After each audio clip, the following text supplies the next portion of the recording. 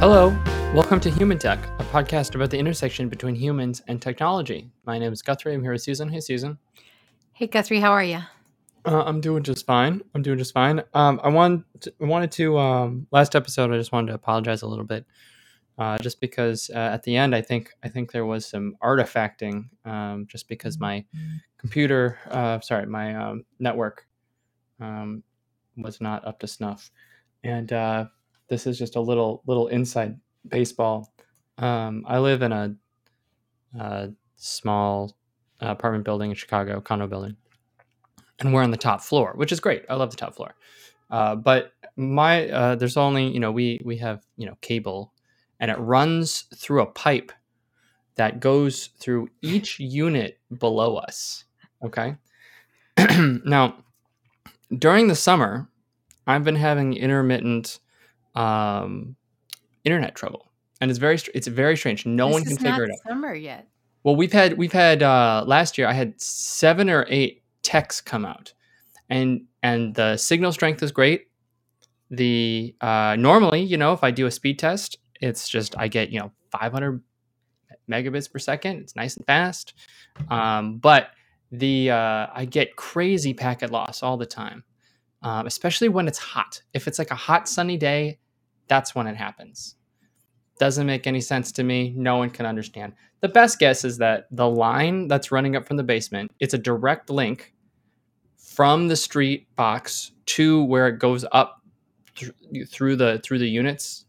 The best guess is that particular piece of cable is just not up to code, we'll say. And so it's kind of close. And so normally it's good enough, but sometimes it's not. The overall result is that in order for us to get a new line put in, we'd have to coordinate with the condo association. So for every single unit underneath us at the same time, they would have to be there to open the door to allow the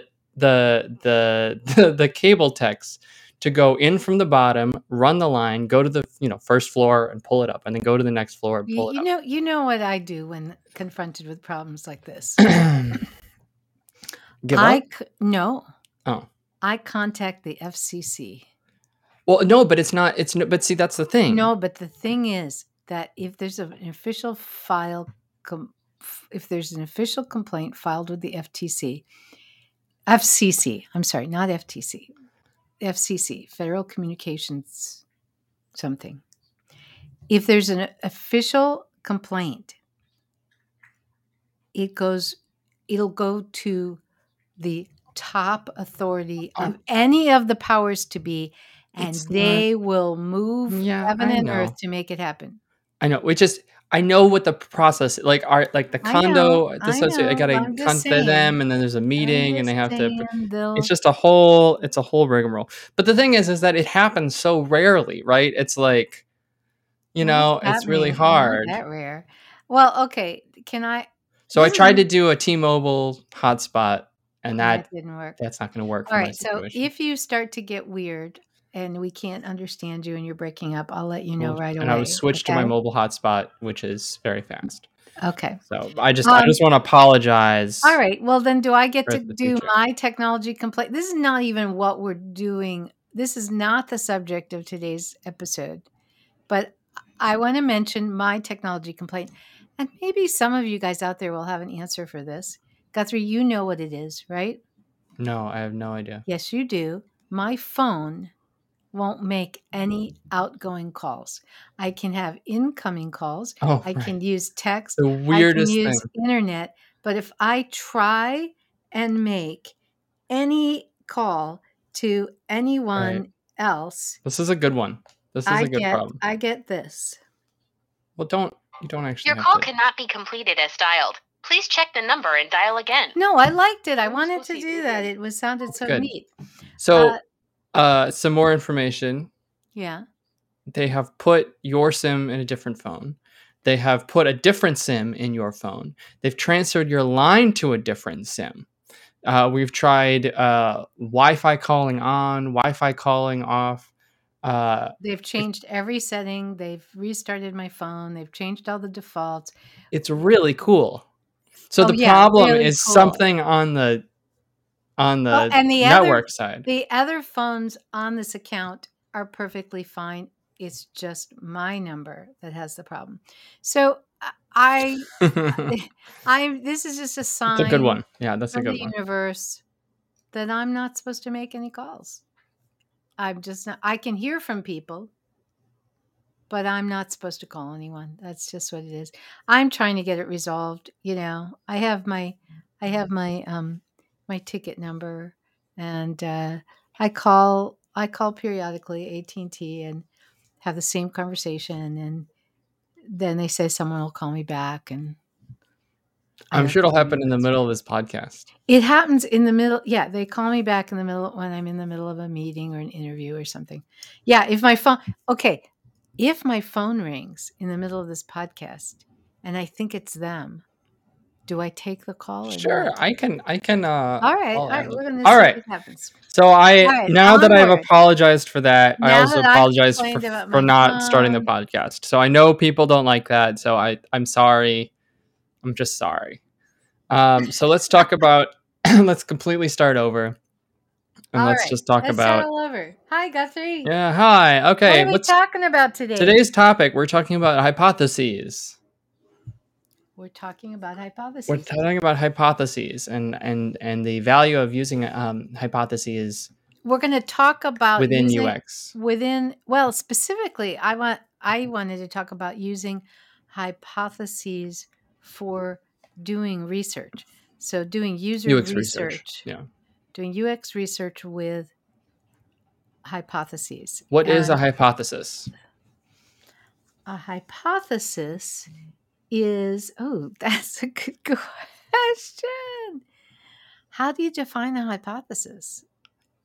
What do you mean you don't? I know what it is, but how do I define it? How would you define a hypothesis?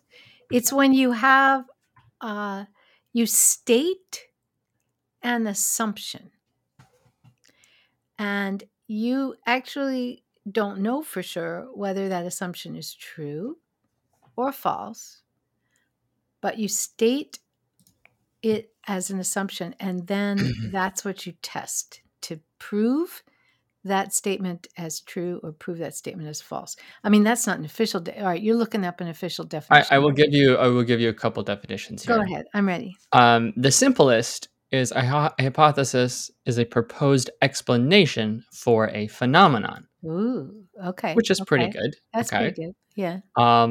For it to be a scientific hypothesis, the scientific method requires that one can test said hypothesis. Okay. Right. So that's so if I say, if I hypothesize that, God is real, right? I can't test that. You can't test it. So that wouldn't be a scientific. So it's a hypothesis, but it's not the same as a scientific hypothesis because you can't use the scientific method. Yeah. Yeah. All right. So it has to be, the wavelength of apples are 600 whatevers, right? That is a hypothesis that in theory, I don't even know what that means, I could test. Okay. The wavelength of the color that reflects off an apple. Okay, thank you. So that is. Yeah. That's good. Is that good enough? That is. And so people listening might say, who cares? What are we talking about? Here's how I think it's relevant. If you're doing user research, you're doing UX research, you have a question that you want to answer. I always, whenever I'm working with my clients and we're going to do user research, I always say, what is it you want to know? That's always what I do. And so typically, often, people will say things like, well, we want to know what kind of information are people looking for when they come to the website, or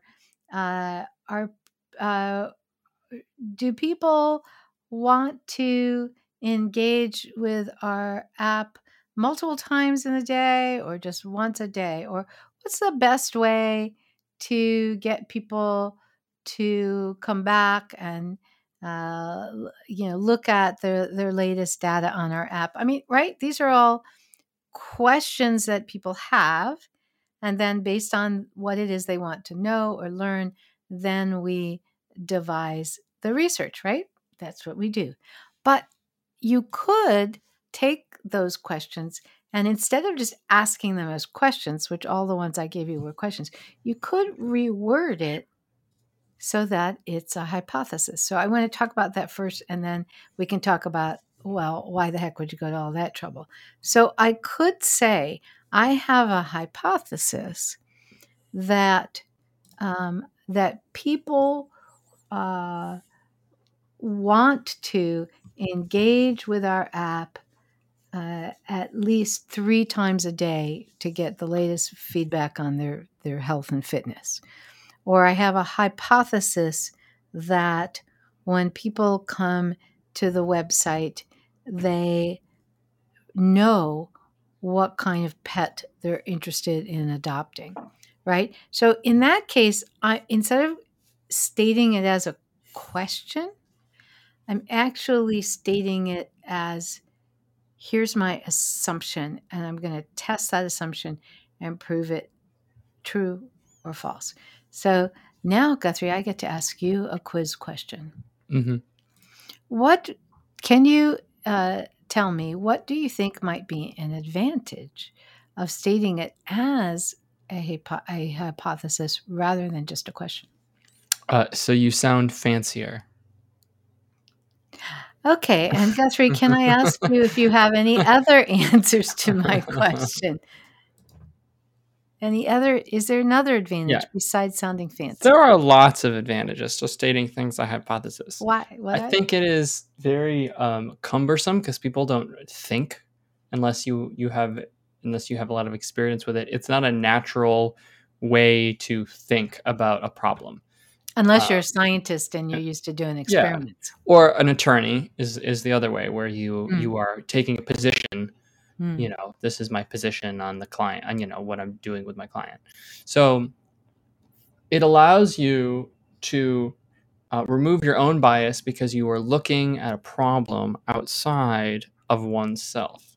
You get to play devil's advocate to your own situation. And it forces you in many ways, especially if you take a hypothesis that you suspect is wrong, which is even more fun. It allows you to basically not root for an outcome because you're being forced to argue against the position that you would like to see happen. Yeah. So, and it's true, you can state the hypothesis either way and try to prove it true or false. So, you can state it as people want to get notifications 3 times a day, or you could state it as, people don't want to get notifications 3 times a day. I mean, you can state or it people want to get notifications 1,000 times a day. Right. Something that is obviously, high probability based on your, instinct that that's wrong, but you don't know. Yeah. So the other thing I think it does, I think it forces you to be more specific about what you want to know. So you could say, what are all the different, what are the things that people are looking for when they come to the website, right? Which is kind of like this vague question. But now let's get more specific, right? People are coming to the website in order to do this, or people have no interest in doing this particular task at the website. It just focuses you in and gets you very, very specific. And in the process of doing that, it's almost not so much the answer you get, it's that you will really surface among the team what is it you really want to learn, right? Instead of these broad strokes, and then we do this broad interview, which we might get lots of interesting information. Let's make sure we get answers to these 5 questions by stating them as hypotheses. It also makes for a wonderful, wonderful presentation. when you are doing, so I want you to imagine, Guthrie, you're meeting with these high level stakeholders. They asked you to do this research. They maybe weren't super involved in the designing the protocol and all that. And now you have your presentation where you're going to present to them the results of your research. And on the one hand, you could say, here are the top 5 things that people came to the website to do, right? And they're looking at it. Yeah, okay, top 5 things. What if you said true or false? People come to the website to do this.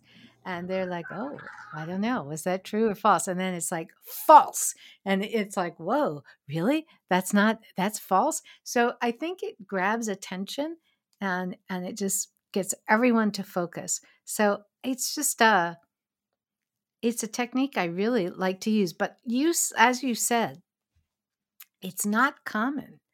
And it takes some work ahead of time to formulate the hypotheses. And you sometimes people do not like it. You don't think people like it? No.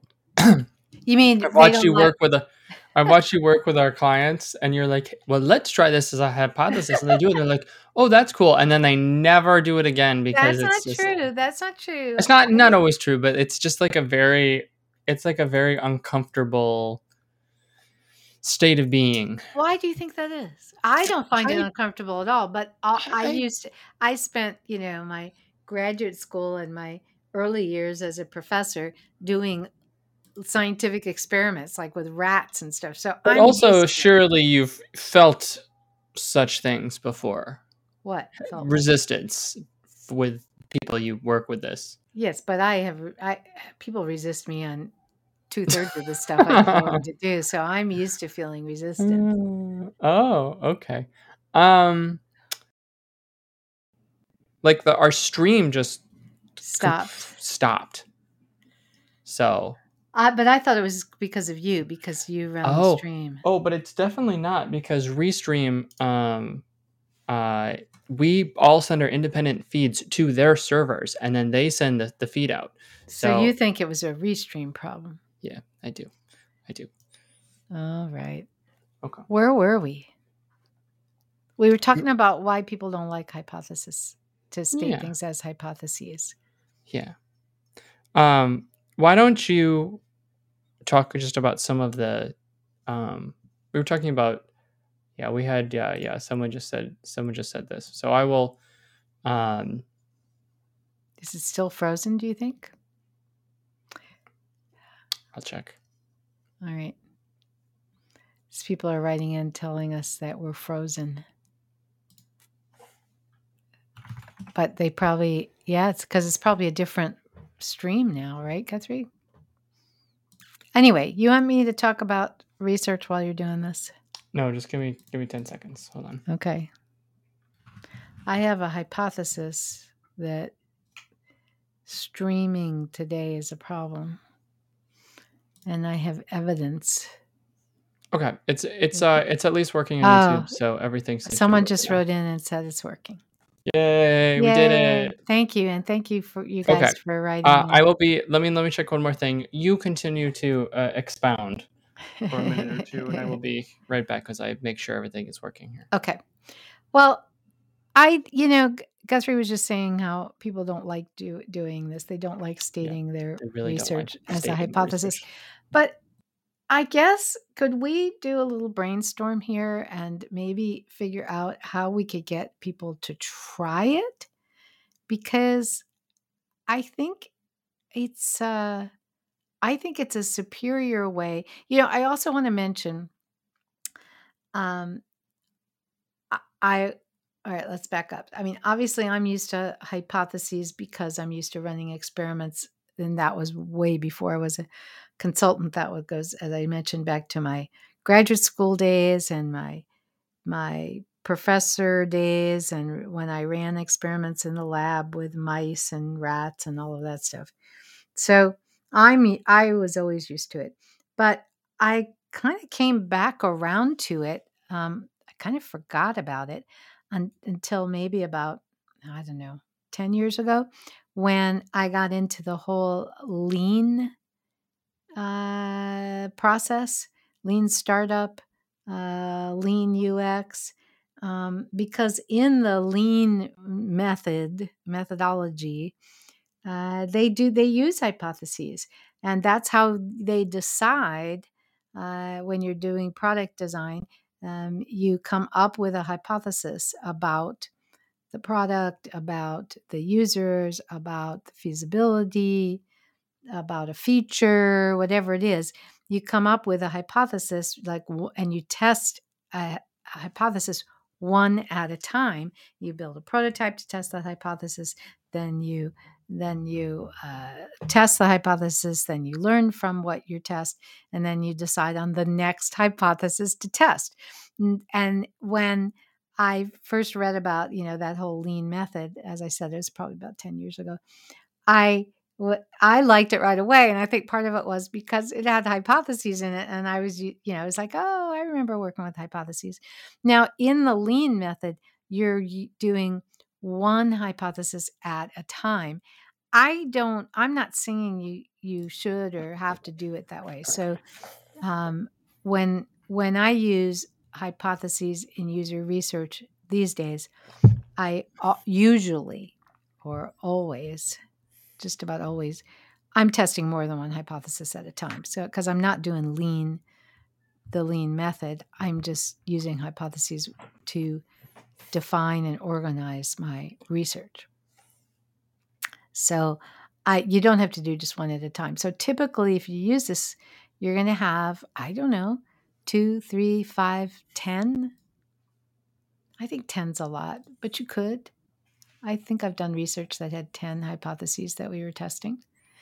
But I think if this is your first time doing it, I would focus on maybe 5. Now, another thing that does come from lean that I think applies here as well is I just keep, and I work with my clients to do this, a running list of hypotheses. Here are all the things. If we could do research forever and had an unlimited budget, here's all the hypotheses I'd like to test. And then, as now it's like, oh, let's do some research. Which hypotheses are we going to test? And so here's the thing about research. Am I just talking on and on and on? No, I'm having fun. Of coffee. You're having fun because you don't have to say anything. No, but also you're just rolling. I get excited. You're rolling. Keep going. Okay. Yeah, I just heard you snicker there. I just wondered what the snicker was for. I snickered. So when you do any kind of research, not just hypothesis-based research, you typically get, at the end of it all, you have some answers and you have more questions. And a lot of times you have more questions than answers. And that's okay. I always tell our clients that's okay. So, you find out X, you find out that here are the top 5 reasons that people are coming to your website, but now you have more questions. Something that came up in the research is like, oh, but why is it that some clients are coming for this and other clients are coming for that? So you always end up with more questions. And I think it's really important to capture the questions. This is true then also of hypotheses. So if you have a set of hypotheses and you say, okay, let's test these 4. Let's do some research around these 4. You still have the other 4 that you didn't do research on. And then coming out of this research you did, you're going to have more hypotheses because you'll learn. So I think you should always have a backlog of things you wish you could do research on. And then everyone can decide, it'd be like, hey, we still have these, 7 hypotheses we haven't tested. So do we need to do research now?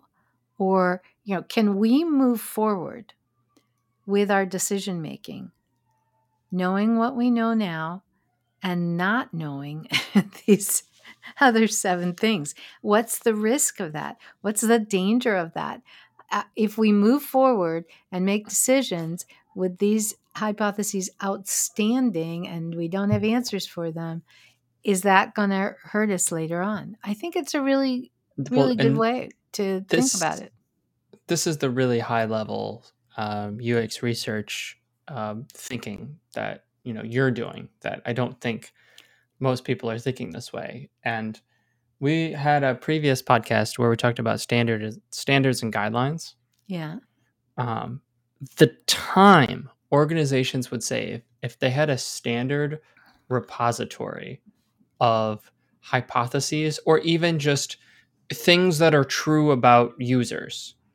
The really nice thing about doing things as a hypothesis is that you can test it and you get an answer. And then what you use that for can be used across different departments who are trying to answer different questions. So for example, let's say we have a hypothesis. Our average users are over the age of 45, right?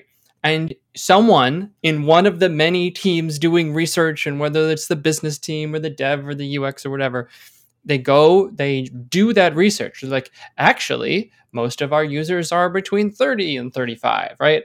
And that is a false hypothesis. And they put that in there. The fact that then there is a hypothesis with an answer, any department can use that research, and it could actually be useful. We have clients where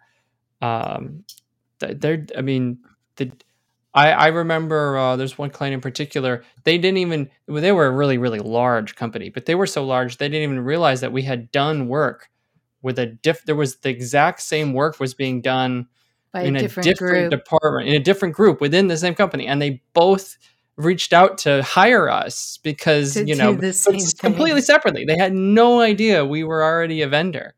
But I think a lot of organizations are not sophisticated enough or together cross department. That requires a corporate level of organization that most companies do not have that sophistication for. But that doesn't mean you shouldn't go ahead and do the research and collect and store the data. No, but then what do and this is just a bigger question, right? How do you, when you do research, how do you save it? How do you maintain it? When people leave, how do you make sure that subject matter knowledge doesn't disappear with them? I mean, we have a question from LinkedIn here that I'll put up on the screen. What is the question? Do you not see it? Yeah, but I thought we'd read it out loud.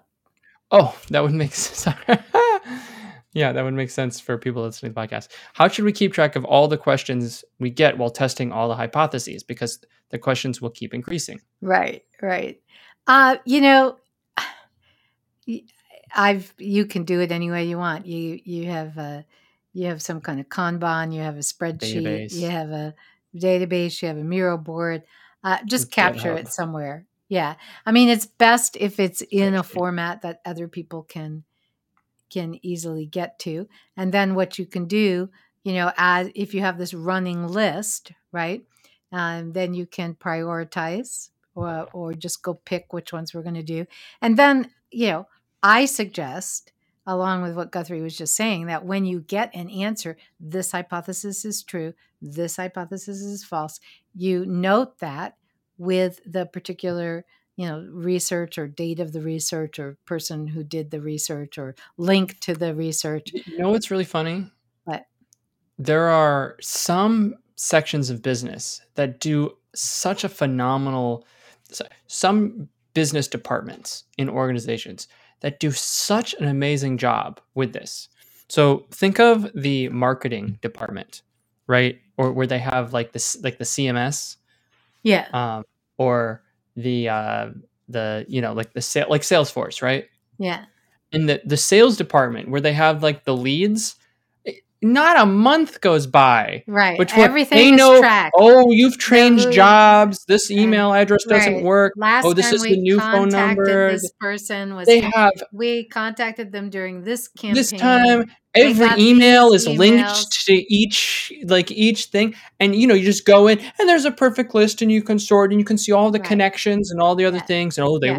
they did this product, and then they did this product, and then Right. they open this email for 2 seconds. Like, they has all the Right. information perfectly in there, completely up to date. Nothing things sunset automatically if they're too old. If they get too old, it's flagged. It's Yes. like, oh, this better make sure that this contact is like still in the system. And they just do an incredible job.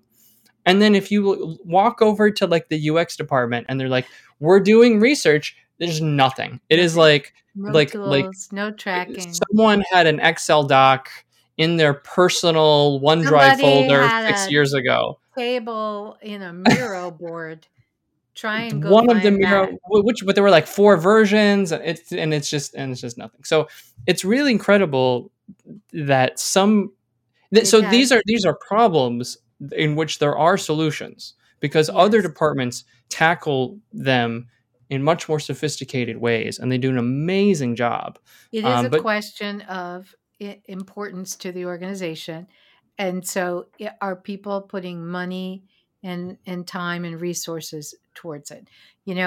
Uh, if you said to the sales department, we don't think it's worth it to track this anymore, right? I mean, that probably wouldn't, they'd probably I have a say, suspicion. I yeah. wonder if you could even hack. I mean, hack is not the right word, but um,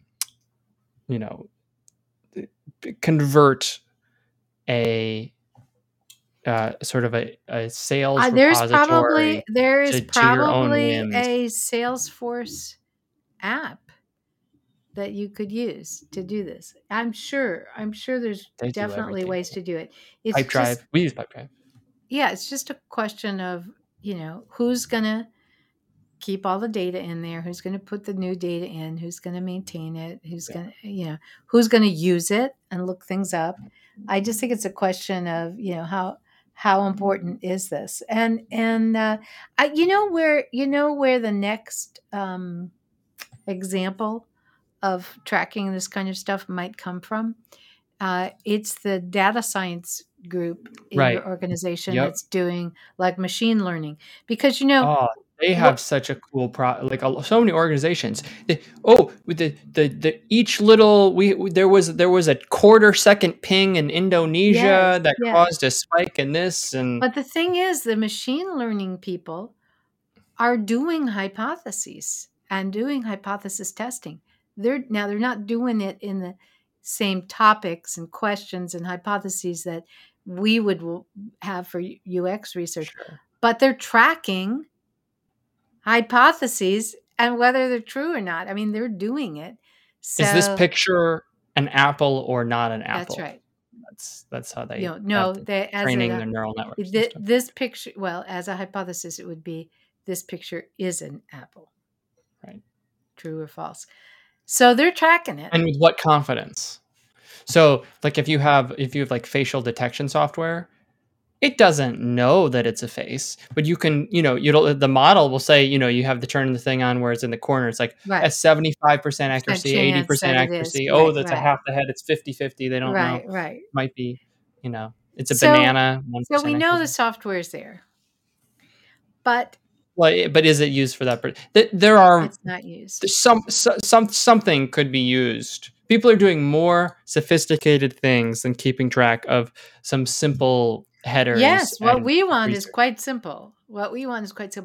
But is there enough interest in, the asking these questions about customers and users and user experience I don't think is seen as being important enough by the people who get to decide what's important. And I don't think they're all that interested in getting answers to the hypotheses, although obviously I think they should be. And I don't think they're all that interested in tracking and reusing this data across the organization. I don't think they get it. I don't think they see it. So, yeah, that's why it's not happening. Guthrie, I don't know what to do about that problem. That's like a whole nother episode. Why doesn't anyone care what we're doing? But Because it I doesn't think, bring in money directly. right. Yeah, well, that's the and scene, right? That's the Yeah. that's Yeah, a that short episode. can, yeah. They're the 10-second podcast episode. Why doesn't anyone in the organization care? Because it doesn't bring in money. Okay, next week we're going to talk about Directly bring in money, but yeah, directly bring in money. It does bring in money, or it bring in saves money. money, but yeah, people don't If care it enough. didn't, they wouldn't be doing it. Right. But regardless of all those problems, I do think that if you are doing UX research, I think you should try it out. I think you should experiment. And, here's the thing, you can combine it with the regular kinds of questions you ask. There's nothing that says, when I do this next piece of UX research, I have to do it either as, quote, regular questions, unquote, or as hypotheses. No, you can experiment, try it out. Next time you're doing research, throw in one thing you want to know written as a hypothesis. Just try it and see what you think, and see what it's like, and see what the conversation with the team is like as you're coming up with it, and see what the conversation is like as you get your answer. I would say just try it out. If you haven't tried it out before, just try it out, because I think it's interesting, and I think it's kind of fun, and I think it will lend a level of depth and sophistication and fanciness, as you said, Guthrie, to your research. That's what I think. I'm going to hypothesize that this podcast episode will come to an end soon. I'm going to hypothesize that here's a hypothesis to test, because I don't know what the answer is, that this will be one of our most popular episodes. And then we can find out. I'm going to hypothesize that not only will this become one of our most popular episodes, but it will lead to us becoming fabulously independently wealthy. We will test that. Although, in order to test that, I think we'd have to be a little more specific about what fabulously independently wealthy means. Oh, that's a good question. I would say what? Like 100 million a piece? Okay, so the hypothesis is that after this, see, this is a great example, because now we have to get specific. I did this on purpose. You did not. Now we have to get specific. The hypothesis is that within what time span? We got to be specific. Not after. 1 year. Within months. 1 year of this episode airing, both Guthrie and Susan will what? Have net worths. Have net worths of over 100 million US dollars. There you go. We'll test it out. We're going to test this hypothesis. I wonder what's going to happen. Yeah, I wonder. I don't wonder that much, but we can wonder if that's what you'd like to do. All right. Guthrie, what else is going on and what's coming up? And I guess, there is stuff coming up. There is. I just wanted to, there might be a couple conferences we might be speaking at. No, there is a conference I am speaking at. Right. I'm speaking at the BAD conference, which is not bad at all. But I think Behavioral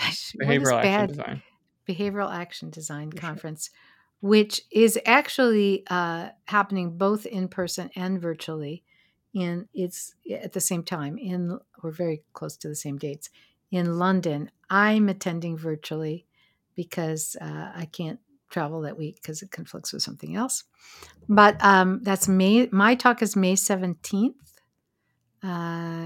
If you want to, it's on the science of decisions. If you want to check out the BAD conference, you might want to check that out, because we've spoken at that conference before, and it's a really good one. Lots of good talks. So that's coming up. You got any other announcements for people? Yeah, I guess. Oh, we do. We have one more question. I should just say happy 420 to everyone out there. If you have coming up in the next couple of months, we may be a little busy. That would be May and June. So we'll see. We'll see. There may be some gaps in the old podcast schedule. We may have some problems with some Wednesdays. Yeah. We have. We'll keep. We are looking. We are always looking for people to apply for contractor roles. Yeah, that's a good thing. Too. Especially, we have a particular request which is just a little hard to fill right now for more senior people. That's sort of up to our clients, but. So if you are more senior, if people are interested in applying for our contract positions, what is the best way for them to do that? Well, they can just email me, or if they can get to, I have links I think on our LinkedIn where I have the job posting, or just email me and I can get it there. Okay. And we do have a quick. Oh, what were you gonna say? The email address is info@theteamw.com. Okay. I do have one more quick question. Yeah. You want to read it? Is it okay to have an unrealistic hypothesis? Should we eliminate any hypothesis just by evaluating it ourselves? I think, well, it's interesting. It depends on what you mean by unrealistic. So again, remember when you word your hypothesis, you can word it in the positive or the negative, and then prove it either true or false. I would, I wouldn't have any hypotheses that we don't really care about knowing the answer to, or we all, we already know. In the last research we did, we answered the question about whether everyone was over 45 years old. So, let's not ask it again. So, but, so I guess it depends what unrealistic means. But if it is something you truly want to know, and the other thing that you should do hypothesis testing on is all the assumptions, not all, but the important assumptions that everyone thinks you don't have to research because we all know it to be true. Those are the ones I really like to test, because it's like, okay, why do we know that's true? Oh, well, we just know that, okay, like, where's the data for that? So, is that unrealistic? I don't know. Probably not. I guess there are certain hypotheses you mean do, like the one we did about $100 million? but like, that's all in all seriousness, you can do that, but it's then very quickly to you can look at some, I would say, ancillary data to say, well, we can't rule that out. It's preeminently unlikely. Yes. Based on the number of people who have that amount of wealth in the United States, and based on we could have a confidence interval for the range of podcast listens and potential outcomes that it would have, that posting a podcast would have, and none of that gets to the tier of becoming independently wealthy with one podcast. And so while you can't, well, no, so there's there are hypotheses that are easy to test, hypotheses that are hard to test, and hypotheses that are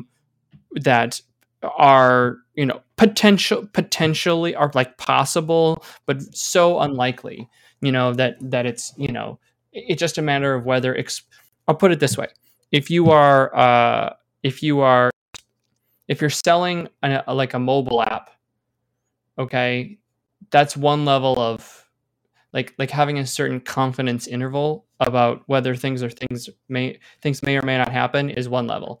If you are in OSHA talking about, if you work with dangerous chemicals, right? And you are, trying to determine the, potential that there could be negative side effects of any of the things that you do in your entire chain, right? That's a different level of confidence interval that's acceptable. Yeah.